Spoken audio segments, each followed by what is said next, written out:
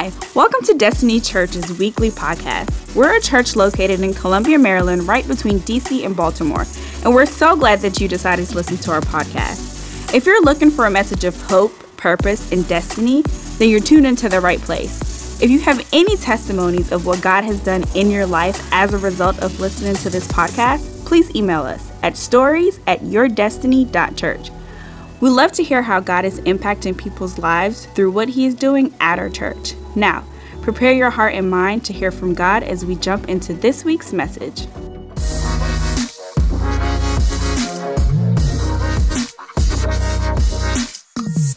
Acts chapter 16, verse 25. If you're ready, somebody say, yeah. You know, this verse is in the Bible, but for some reason I feel like Fred Hammond wrote this verse because I heard this verse more from Fred Hammond than I heard from the Bible. But anyway, I got to do like the Fred Hammond album. And at midnight, Paul and Silas were praying and singing hymns to God. And the prisoners were listening to them. So Paul and Silas were in prison singing. Boy, that's a little different. And the prisoners were listening to them. Suddenly, there was a great earthquake so that the foundation of the prisons were shaken. And immediately, all the doors were open and everyone's chains were loosed. And the keeper of the prison, awakened from sleep and seeing the prison door open, supposing the prisoners had fled, drew his sword and was about to kill himself. And here's why: because it was his job to keep the prisoners. And it was the custom of that time, if you lose the prisoners, you lose your head. So he's like, I ain't gonna let them kill me. I'm gonna just do it myself because I'm gonna be a little bit nicer to me. But Paul called with a loud voice saying, do yourself no harm, for we are all here. Now you guys know I kind of harp on this. Sometimes we read Bible verses and we skip over things. They're worshiping God. The doors of the prison open, their chains fall off, and they stay. I'm sorry, y'all. I'm gone. This was a miracle. This was my miracle. God moved on my behalf, and I'm moving up out of this prison. No, they stayed. He said, not only Paul said, we're all here. Then he called for a light, ran in, and fell down trembling before Paul and Silas. And he brought them out and said, sirs, what must I do to be saved?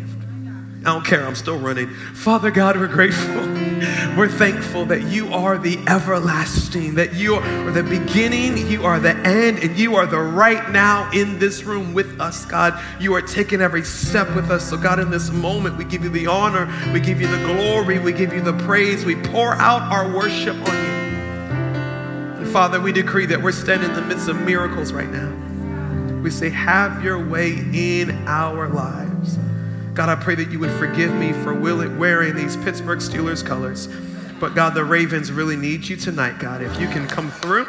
We win tonight, we win the Super Bowl, God. It's that simple. So no pressure, but we're grateful in advance. In Jesus' name, amen and amen and amen. Before you sit down, can you high five two people and tell somebody, I heard you singing. Come on, tell somebody, I heard you, I heard you. I heard you, I heard you, I heard you. I heard you sing it. I missed you guys last week, but y'all didn't miss me because I was kind of here preaching, which was all the way cool. I heard there was awesome responses from that. I was actually in Nashville, Tennessee, preaching at a phenomenal church called the Belonging Co. They had me there preaching like all Sunday, and then I had off Monday, and I was preaching Tuesday, and I was just like, man, I'm ready to go home. But I encourage you guys, you may not know this, but if I'm not here, I'm normally on the road preaching and traveling, and I encourage you guys really to pray for me, especially over this month of November. I'm going to be in like 8 different cities in the next 3 weeks. Somebody say, help him, Jesus. I'm off to St. Louis tomorrow, then Baton Rouge on Tuesday, and then Oklahoma on Thursday, and then I'll be back in Maryland next Sunday, and just kind of moving in this season. I'm actually going to Nigeria, that's going to be nuts. I'm preaching at a conference in, is it Lagos? No, Lagos is the American way of saying. They told me that that's how Americans say it, but when you get there, they say like Lagos or something like that. So Lagos, Thank you. You would know. I appreciate it. I told everybody enough that I'm a Nigerian pastor because like half the church is Nigerian. So they finally believed me and took me down there. Hey, we're concluding a series today called What's in It for What's in it for me? And you may not realize this, but one of my goals as a pastor is to set an example, not just with my preaching, but with my lifestyle, that if you were to follow me, that you would maximize all that God has for you here on earth, and then that you would spend eternity in heaven with many rewards. Somebody say amen. Paul said it this way. He said, follow me as I follow Christ. There's this phrase, however, that goes around sometimes that I don't really like, and it's the phrase, it goes without saying. You know, you may be at work and somebody may give you some instruction. They're like, well, I mean, it goes without saying that you need to do this tomorrow. Or it goes without saying this, or it goes without saying that, or whatever it may be. And I've realized that we've sometimes gone without saying for so long that it's been forgotten. And that it actually needs to be said. And the heart behind this series is that there's some things that have gone without saying for a little bit too long that we need to say. Things like, for example, when you take of your time and of your effort and you serve in the house of God, that there's a blessing that comes on your life. That God literally said, when you make your focus building his house, he will build yours. It goes without saying that there's extra favor, there's extra blessings on people who live a set apart life. God loves everybody, but he does not use everybody. God loves everybody, but he does not promote everybody. He looks for people that are an example of him so that he can use you as a witness to the world of this is what it looks like when people walk in order and walk in line with God's perfect will for their lives. Somebody say amen. As we conclude this message today, I want to preach a message. It goes without saying that there is an extra blessing on those who worship. That there's actually an extra favor, that doors open, that God moves, particularly in people's lives, that make it a lifestyle, that make it a practice to worship, to exalt God. There's many different words that are used for worship, but one of those words, worship, literally means to lay prostrate before, or to bow, or to humble oneself. And worship is simply this. It's highlighting or lifting up the value of something. So as I'm at a football game and I'm screaming and I'm shouting and I'm like, go, I'm actually worshiping. I'm lifting up the value of God's team, the Baltimore Ravens. And he's preaching good already. I'm just telling you right now. And explaining to the world that there's only one, and that's the purple and black. Well, for those of us who make a decision that we're going to worship God, that we're going to lift him up, there's actually a blessing. There's actually a favor. There's something that comes on our lives that's different if we kind of just go about our business and miss this aspect of our lives. And I dare say not just worship on Sunday for 65 minutes, but make worship a part of our lifestyle. In this passage that we're reading in Acts chapter 16, there was the apostle Paul and Silas, and they were going around and they were preaching the gospel of Jesus Christ. They were letting people know that no longer is perfection the standard for eternity. No longer do you have to try to keep every law. No longer do you have to have this expectation of yourselves that you can't make any mistakes. And the second you make a mistake, you've disqualified yourself from a relationship with God. No, now a relationship with God is not based on your performance, but it's based on what he has already done on the cross. It's based on you accepting the price that he paid to purchase your freedom. Somebody say amen. Well, there was a young slave girl that was following them around as they were preaching, and she was demon possessed. And through the demon that possessed her, she was able to prophesy or to predict people's future. And her master, they would make money off of her. They would use her to predict people's future, and then they would charge them for it. This was Sister Cleo before Sister Cleo was Sister Cleo. Call them in now. All my 90s babies know about Sister Cleo. I think she was locked up by 2000. So. But it says that this girl was following Paul and Silas around, and she was predicting their future to the point where Paul got irritated and he turned around and he said, "Be free in the name of Jesus." And in that moment, the demon left her. The girl came back to her right mind. She was set free. The only problem is the village wasn't happy about it because they were using her bondage for their benefit. They were making money off of her dysfunction. And the second that she got free, they were no longer able to benefit from her bondage. So they whipped Paul and Silas and they threw them into prison. This is not part of my message, but I couldn't skip by this. Not everybody's happy about your freedom. Not everybody's happy about your progress. Not everybody's happy about the new you. Not everybody is happy about you becoming all that God has called you to become. And I have a short little sermonette for the people-pleasing people in this room. You're going to have to get over that, because if you're concerned about the pleasure of other people, you're going to miss the progress that God has for you. Because some people benefit from your bondage. You see, because when you're free, you're not as easy to manipulate. You see, when you're free, you don't make me feel as good about my dysfunction as I once did. Sometimes people like to be around dysfunctional people just to feel better about themselves. And I got bad news for you. You used to be that person. But as you stepped into Christ and you found freedom and you found wholeness and God brought you back to who he originally made you to be, you were transformed. The Bible says if any man be in Christ, he is a new person. The old you has gone and you've become brand new. So just like they began to whip Paul and Silas, you will be whipped for your progress. But not necessarily whipped with canes and lashes, but more like whipped with words. Like you think you're better than us now. You've forgotten where you've come from. You forgot how much we've done. I haven't forgotten. I've just transformed. I've changed. I've been set free. I'm a new person. Feel free to come with, but I'm not going back. They were upset that this girl had found freedom. So they took Paul and they took Silas and they threw them into prison. I have a question for you. What do you do when doing right sets you back? What do you do when living God's way doesn't take you 5 steps forward? It takes you 5 steps backwards, and it causes pain in your life. There's this message that's being preached that is not biblical. And that is that when you follow Jesus, all your problems will go away.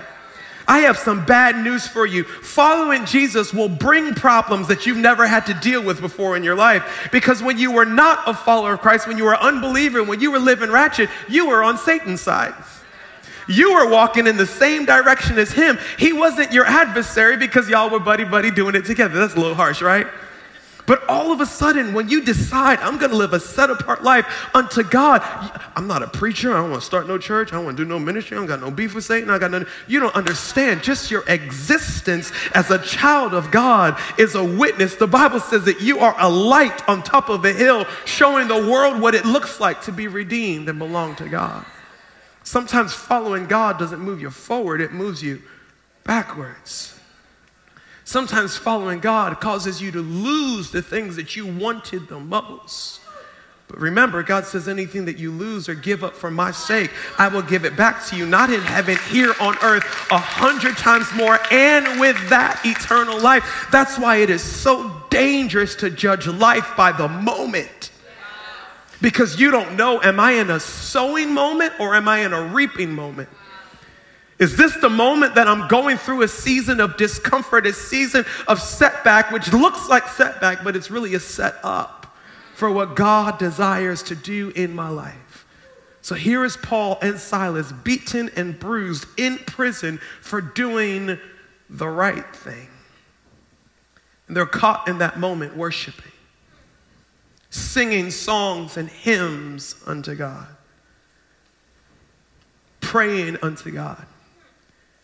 If you track back in your Bible a few chapters, we're in Acts chapter 16.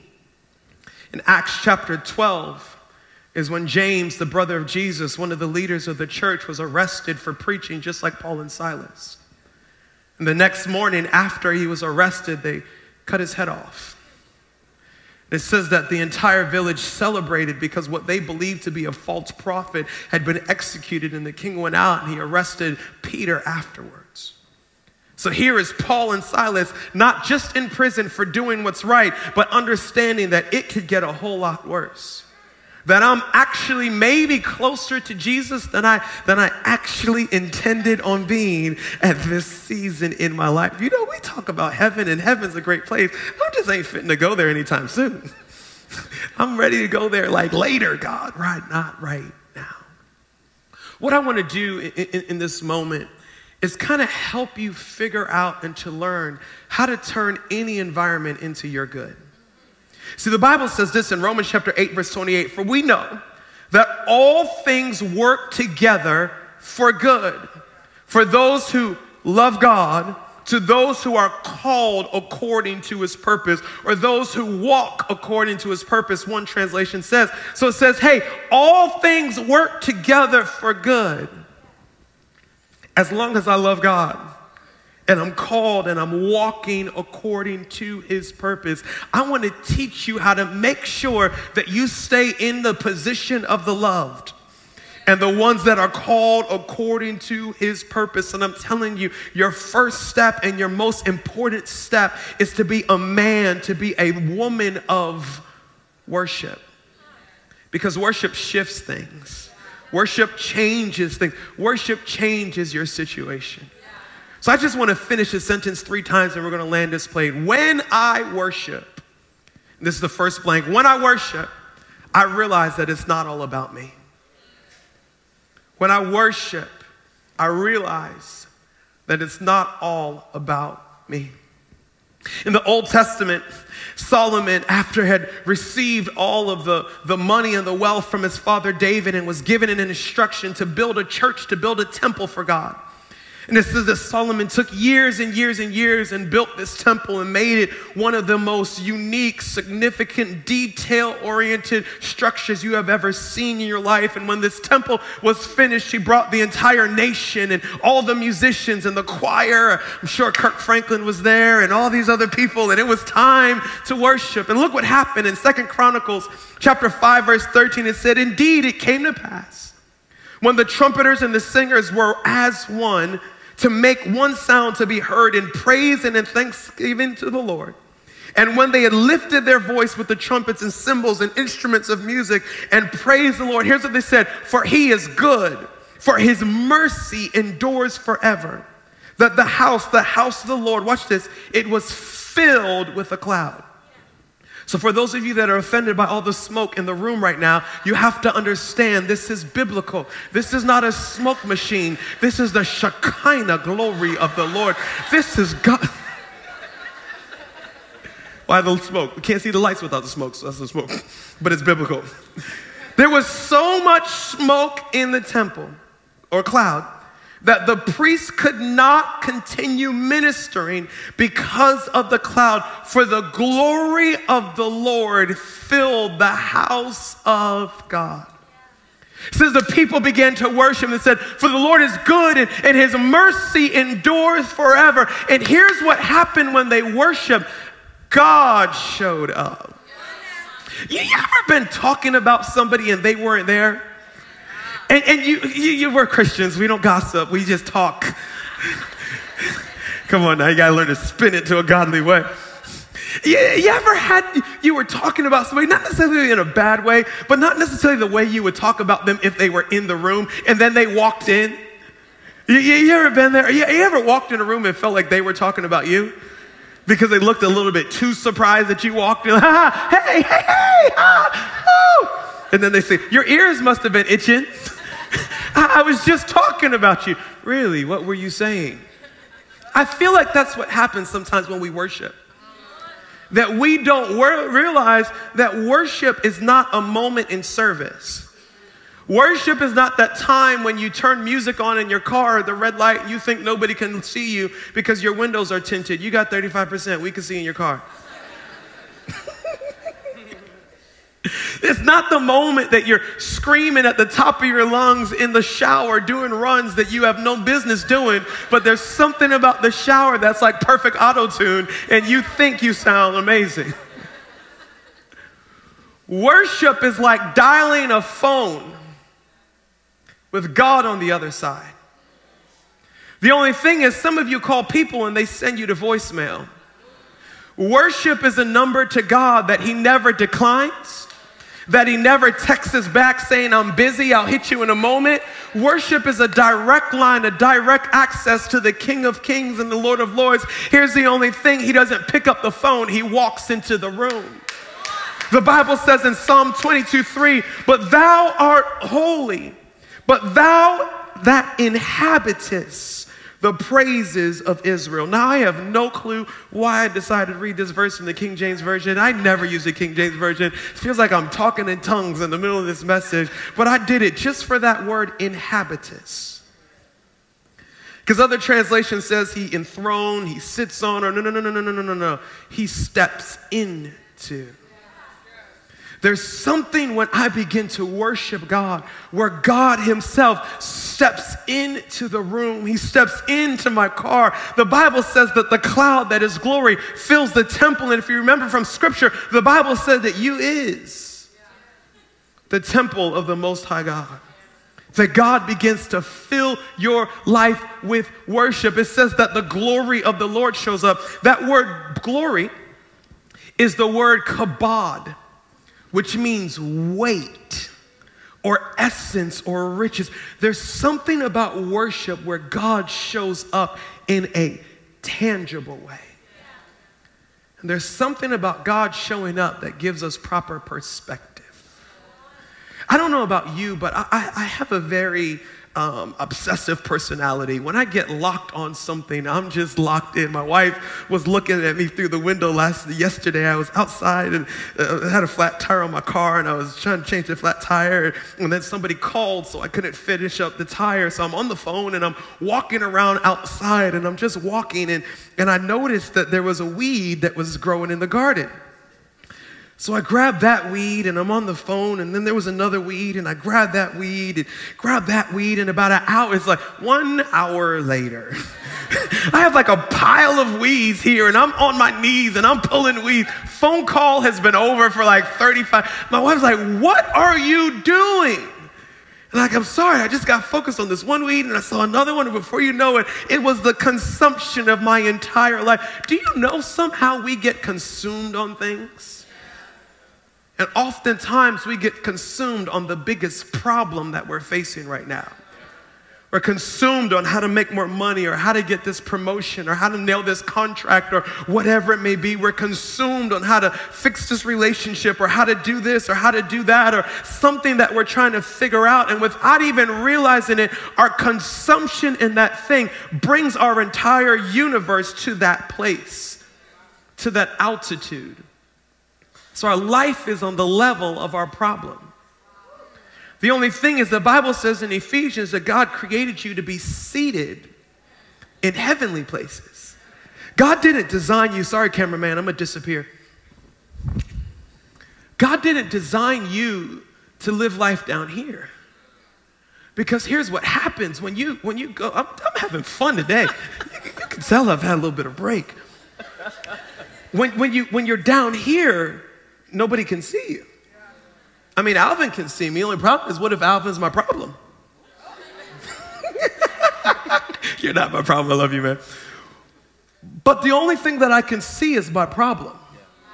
And if my solution is in the back of the room, there's all these problems that are in my way that I can't see my solution. So even though the solution is within feet of me, it's so blocked by everything that's going on in life, I feel hopeless because my vision is blurred. But all of a sudden, when I begin to worship, please don't rip my pants. All right, here we go. Skinny jean preacher, all right. All of a sudden, when I get my eyes locked on the one who is to come, when I get my eyes locked on the one who was before the problem began and exists after the problem ends, I get proper perspective, and I realize, hear me. Your problem is not big as you think it is. It's cancer. I get it, but he's Jesus. It's depression. I understand, but he's Jesus. Heard it said before so often in our prayer time, we spend more time telling our God about our problem instead of telling our problem about our God. There's something about worship that flips my perspective and helps me realize that the God that I serve is greater than anything that I can face in my life. There's this song or hymn called "It Is Well." You guys know that hymn? It was written actually by a businessman named Horatio Spafford. And Horatio is probably a modern day Job to the level of tragedy that he had gone through. He lived in Chicago and had a business there and had 4 children and a wife. And his business was burned to the ground during the Chicago fires. Not only was his business burned to the ground, but his 2-year-old son actually passed away at the age of 2. And after losing his business and losing his son here in the States, he just decided that this was not the place where he wanted to live anymore. And he decided to move his family to the UK. And right before they were getting ready to sail over to the UK, something came up in his business, so he had to stay behind to kind of tie up some loose ends. So he sent his wife and his daughters across the sea, and he stayed back to tie up some loose ends and to follow them later on. Well, as the story goes, and they were sailing across the Atlantic, and without even realizing it, the ship that they were in collided with another ship and sank in the Atlantic Ocean. His wife survived, but he lost his 4 daughters in that shipwreck. And his wife writes him a letter, "I've made it, but we've lost our children." Can you imagine the heartache? Can you imagine the tragedy? And he gets in his ship and he sails across the Atlantic to rejoin his wife. And as he is crossing the exact place where they believe the ship with his daughters in went down, he pens the words to this hymn. And here's what he writes as he sails over the place, the exact location of the greatest tragedy he ever encountered. He said, "When peace like a river attendeth my way, when sorrows like a sea billows roll." You have to, he's writing this over the sea of his sorrow. "Whatever my lot, thou hast taught me to say, it is well with my soul." For some reason, there's something about worship that in the midst of every tragedy, every setback, every difficulty, it gives me a perspective that no matter what I'm going through, God is in this moment with me. And if he is with me, he is for me, and it won't end in sorrow. It won't end in setback. It won't end in loss. It is well with my soul. Some of you may know, some of you may not know, but my mother actually passed away 6 years ago after battling cancer for 15 years. It was 100% a miracle because the doctors gave her 3 months to live. She went on to live for another 15 years. The night that she passed away, and if you have a loved one that's passed or whatever it may be, you're going to find out that I am a little bit irreverent. You're going to survive this stuff. But we were at a hospice, and hospice is where they take you, where they're trying to help you have the most peaceful end. And me and my brothers, we have this little joke: don't ever take us to hospice. Like, leave me in the streets. I ain't going to hospice, because if you work at hospice, God bless you, but I ain't going. I ain't going. So we go and we're there and we say goodbye to our mom, and there's not much that we can do, and my dad just wanted kind of time alone. So we were just like, hey, what are we going to do? Well, y'all, it was a Sunday night and Catalyst was going on. So me and my 2 brothers and my 2 sisters, we pack up in the car and we drive to the church. Somebody else was preaching, the worship team was going on, and we slip into the back of Catalyst. We hadn't told the church anything. Nobody had known that she had passed that night. And we stood in the back of the room with tears streaming down our face, just worshiping. And I believe with all my heart that that is why to this day, there's not an anger towards God. There's not a bitterness. There's not a how could you or why did you or whatever it may be, because we took our darkest sorrow into the only place that we could find hope, can find peace, and actually says it is well with our soul. And there's something about being in the presence of eternity that you realize that all pain, no matter how hard it is, it's always temporary. That there is a promise on the other side. Second thing is this: when I worship, my environment changes. When I worship, worship changes my situation. The Bible says this in Psalm 77, verse 14, you are the God who performs miracles. You display your power among the people. Like when I worship, God shows up, and hear me, God never shows up without doing miracles. It's impossible. It's like if you ever seen the Fantastic Four and they have the guy in their thing and he's just super strong and he's always breaking things because he's always too strong for the environment that he's in. You have to understand, when God shows up, he's always healing things. He's always turning things that are not into, because he's just too supernatural for the environment. When I worship, the atmosphere changes. Well, let me ask you this. How would your situation be different if you were in heaven right now? Because that's what worship does to your environment. Well, I wouldn't feel alone. I wouldn't feel as far away from God as I do right now. Well, worship in that will change. Well, if I was in heaven, this sickness wouldn't be in my Bible. Well, worship in that will change. Well, if I was in heaven, I would know the solution to this problem. I wouldn't be as confused as I am. Well, worship and that will change, because when you worship, you attract the presence of God. And when he shows up, everything changes. It says this. It says that at midnight, they were praying and singing unto God. Midnight is the darkest moment of the night. I believe that it was a prophetic picture of the most hopeless moment of the entire night. Like you would think if they were going to break us out of a prison, they were going to do it at 8 o'clock. If the church's prayers would have worked, that it would have happened by 11, but it's midnight. It's pretty much hopeless at this point. And at the most hopeless moment is the moment when their hands are lifted and they're worshiping unto God. Hear me, hear me, hear me, hear me, hear me. Somebody say, hear him. That's why your worship can't be dependent on your circumstance. We have this rut where we worship when we feel like it. Or we worship when we have something good going on in our lives. That's not worship, that's praise. You ever heard them say praise and worship? We think praise and worship is fast song, slow song. Praise is what a mighty God is. What a mighty God we is. Dang, y'all is really... And then worship is to worship you, I live. It's all tempo. No. Praise is celebrating what God has done. Worship is magnifying who he is. If you don't do anything for me, you're still God.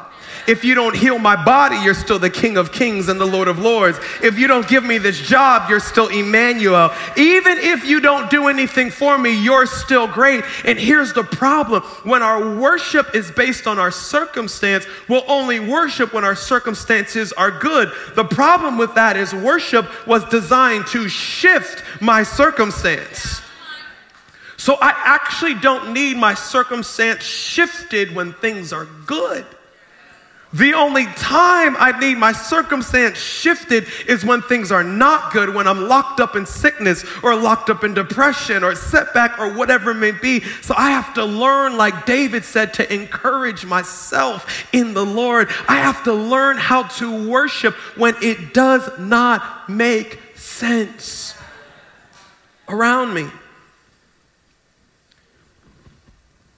I have to learn how to worship when it's Wednesday and not Sunday. I have to learn how to worship when there's no band. Actually, the name of today's message is I Really Can't Sing. Because sometimes we think that worship is all about singing. If I have a voice and if I could sing, if I could be on that platform, I'm a worshiper. No. If you're breathing, you need worship. I don't know if this is going to go well, but the whole message is I can't sing, so let's see how this goes. Me. Don't play anything because it's supposed to be without worship band, right? I love you, Lord. You guys know that song? And I lift my voice to worship you, oh my soul, rejoice. Take joy, my King, in what you hear, and let it be a sweet, sweet sound in your ear. To worship you I live, to worship you I live to worship you. Oh, to worship you I live, to worship you I live to worship you.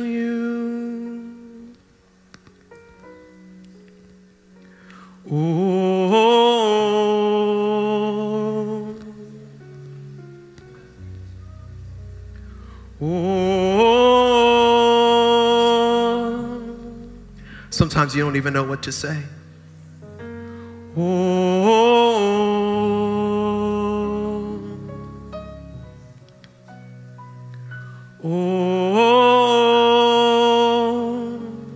Come on, can you try that with me? To worship you I live. To worship you I live. To worship you I live to worship you.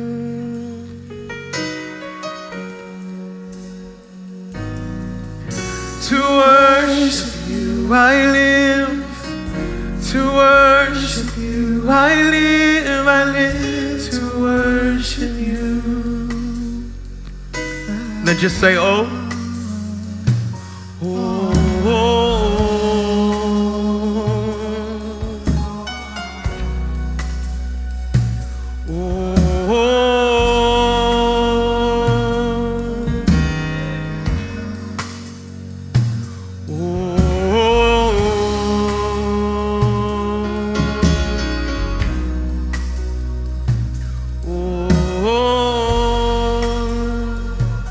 One of my favorites said, I love you, Jesus.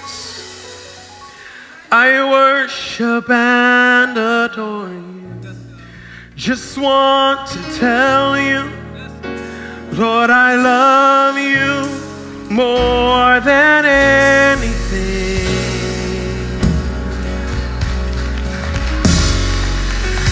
I love you, Jesus. I worship and adore you. Just want to tell you, Lord, I love you more than anything.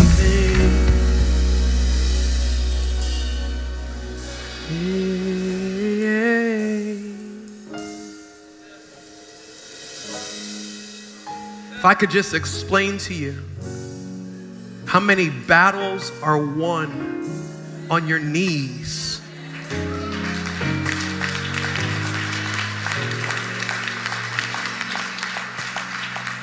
And somebody in this room needs to hear this. You've tried everything else. Why not try worship? You've tried networking, you've tried to muscle it, you've tried to figure it out, and that door just seems to get thicker and thicker and thicker and more locked and more locked. How about pulling out a weapon that has the ability to tear down strongholds? How about calling on the one that is able to change hearts of stone into flesh? How about calling out to the creator of heaven and earth, the one that existed before your problem and the one that has the solution after it? If I could tell you the business ideas that come through worship, if I could tell you the financial breakthroughs that come through worship, the estranged relationships with teenagers or parents or spouses that are mended through worship. There is something about inviting the presence of the Holy Ghost, not into this church, but into your car, into your home, into your business, into your situation. There is something about inviting God into your reality that changes things.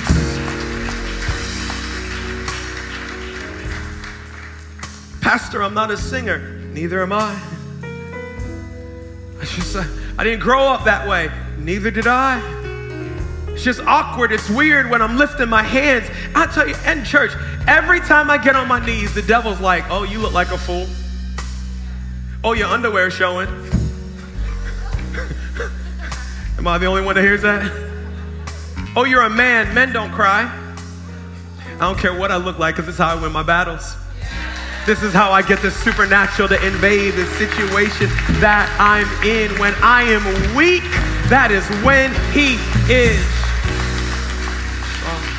Grab your seat. I don't have time to finish this message, so I'll just give you this verse and we'll land, or this last point, and that's this. When I worship, freedom's released. Freedom is released when I worship.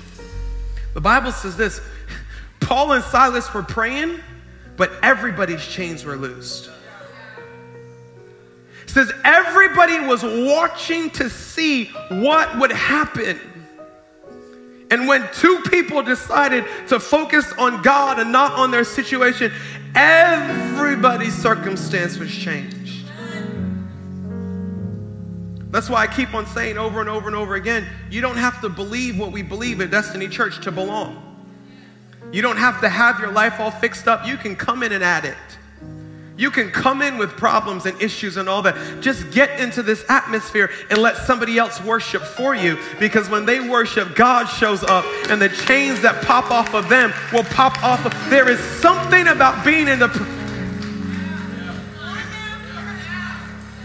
I'm married to an unbeliever. What should I do? Don't leave him, worship. Don't leave her, worship.